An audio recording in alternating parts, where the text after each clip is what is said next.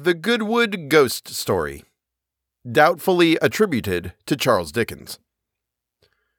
My wife's sister, Mrs. M., was left a widow at the age of 35 with 2 children, girls, of whom she was passionately fond. She carried on the draper's business at Bognor, established by her husband.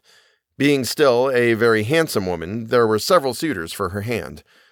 The only favored one amongst them was a Mr. Barton. My wife never liked this Mr. Barton, and made no secret of her feelings to her sister, whom she frequently told that Mr. Barton only wanted to be master of the little haberdashery shop in Bognor. He was a man in poor circumstances, and had no other motive in his proposal of marriage, so my wife thought, than to better himself.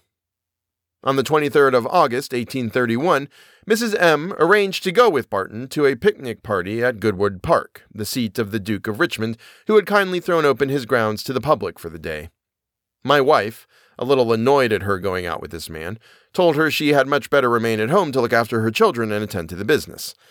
Mrs. M., however, bent on going, made arrangements about leaving the shop, and got my wife to promise to see to her little girls while she was away.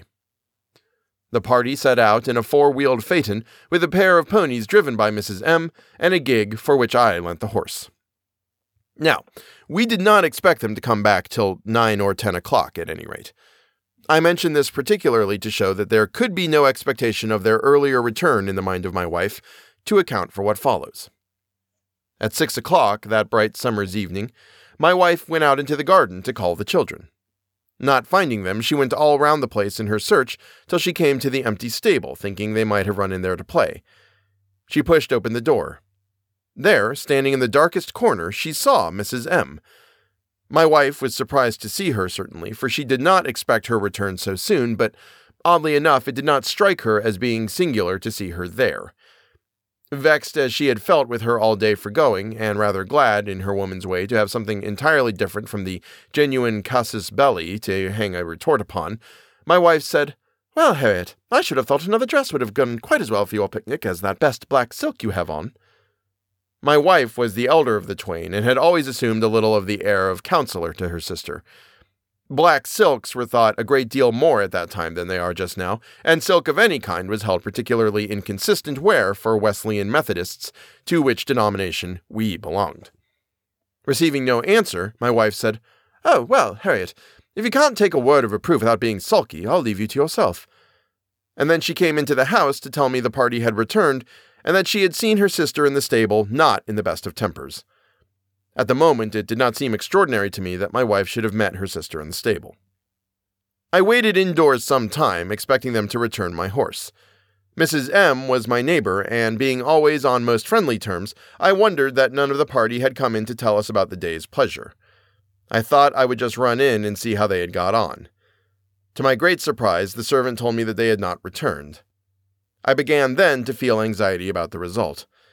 My wife, however, having seen Harriet in the stable, refused to believe the servant's assertion, and said that there was no doubt of their return, but that they had probably left word to say that they were not come back in order to offer a plausible excuse for taking a further drive and detaining my horse for another hour or so. At 11 o'clock, Mr. Pinnock, my brother-in-law, who had been one of the party, came in, apparently much agitated. As soon as she saw him, and before he had time to speak, my wife seemed to know what he had to say. "What is the matter?" she said. "Something has happened to Harriet, I know." "Yes," replied Mr. Pinnock. "If you wish to see her alive, you must come with me directly to Goodwood." From what he said, it appeared that one of the ponies had never been properly broken in, that the man from whom the turnout was hired for the day had cautioned Mrs. M. respecting it before they started, and that he had lent it reluctantly, being the only pony to match in the stable at the time, and would not have lent it at all had he not known Mrs. M. to be a remarkably good whip. On reaching Goodwood, it seems, the gentlemen of the party had got out, leaving the ladies to take a drive round the park in the phaeton. One or both of the ponies must then have taken fright at something in the road, for Mrs. M. had scarcely taken the reins when the ponies shied. Had there been plenty of room, she would readily have mastered the difficulty, but it was in a narrow road where a gate obstructed the way. Some men rushed to open the gate. Too late. The 3 other ladies jumped out at the beginning of the accident, but Mrs. M. still held on to the reins, seeking to control her ponies until, finding it was impossible for the men to get the gate open in time, she too sprang forward, and at the same instant the ponies came smash onto the gate. She had made her spring too late and fell heavily to the ground on her head. The heavy, old-fashioned comb of the period, with which her hair was looped up, was driven into her skull by the force of the fall. The Duke of Richmond, a witness to the accident, ran to her assistance, lifted her up, and rested her head upon his knees. The only words Mrs. M. had spoken were uttered at the time. "Good God! My children!" By direction of the Duke, she was immediately conveyed to a neighboring inn where every assistance, medical and otherwise, that forethought or kindness could suggest was afforded her.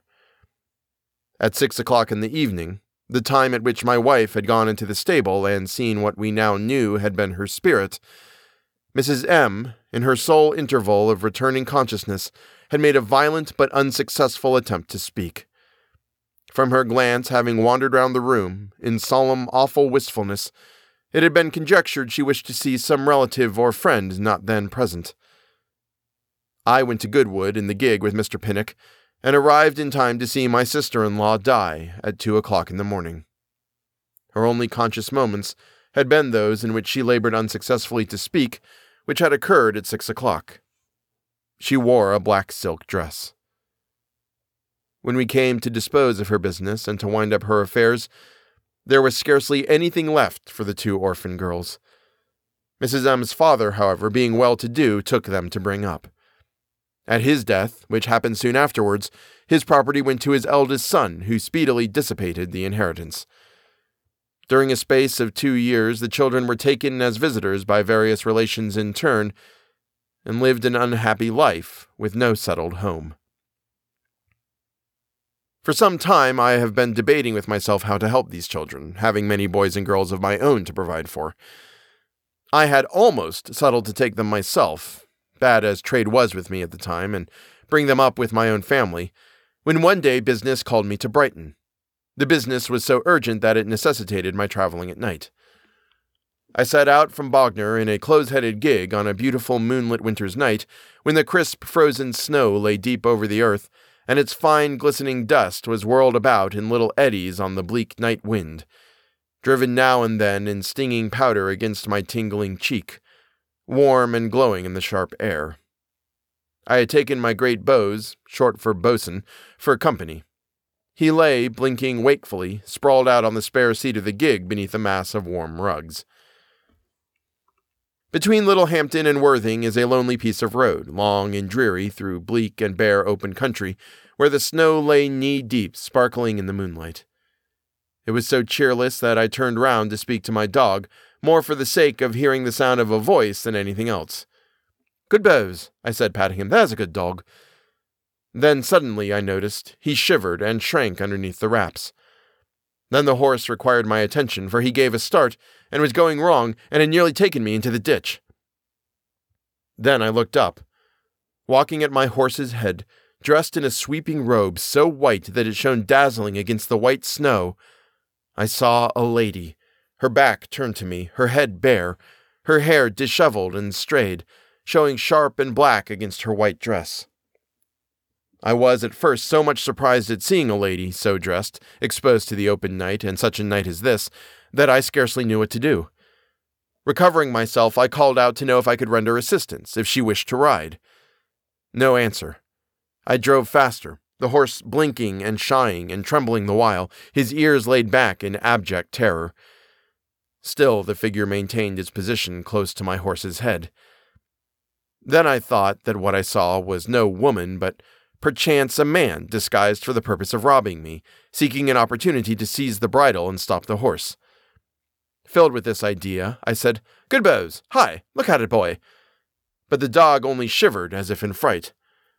Then we came to a place where 4 crossroads meet. Determined to know the worst, I pulled up the horse. I fetched Bose, unwilling, out by the ears. He was a good dog at anything from a rat to a man, but he slunk away that night into the hedge and lay there, his head between his paws, whining and howling. I walked straight up to the figure still standing by the horse's head. As I walked, the figure turned, and I saw Harriet's face as plainly as I see you now, white and calm, placid as idealized and beautified by death. I must own that Though not a nervous man, in that instant I felt sick and faint. Harriet looked me full in the face with a long, eager, silent look. I knew then it was her spirit, and felt a strange calm come over me, for I knew it was nothing to harm me. When I could speak, I asked what troubled her. She looked at me still, never changing that cold, fixed stare. Then I felt in my mind it was her children, and I said, "Harriet, is it for your children you are troubled?" No answer. "Harriet," I continued, "if for these you are troubled, be assured that they shall never want, while I have power to help them. Rest in peace." Still no answer. I put up my hand to wipe from my forehead the cold perspiration which had gathered there. When I took my hand away from shading my eyes, the figure was gone. I was alone, on the bleak, snow-covered ground. The breeze that had been hushed before breathed coolly and gratefully on my face, and the cold stars glimmered and sparkled sharply in the far blue heavens. My dog crept up to me and furtively licked my hand, as who would say, "Good master, don't be angry. I have served you in all but this." I took the children and brought them up till they could help themselves.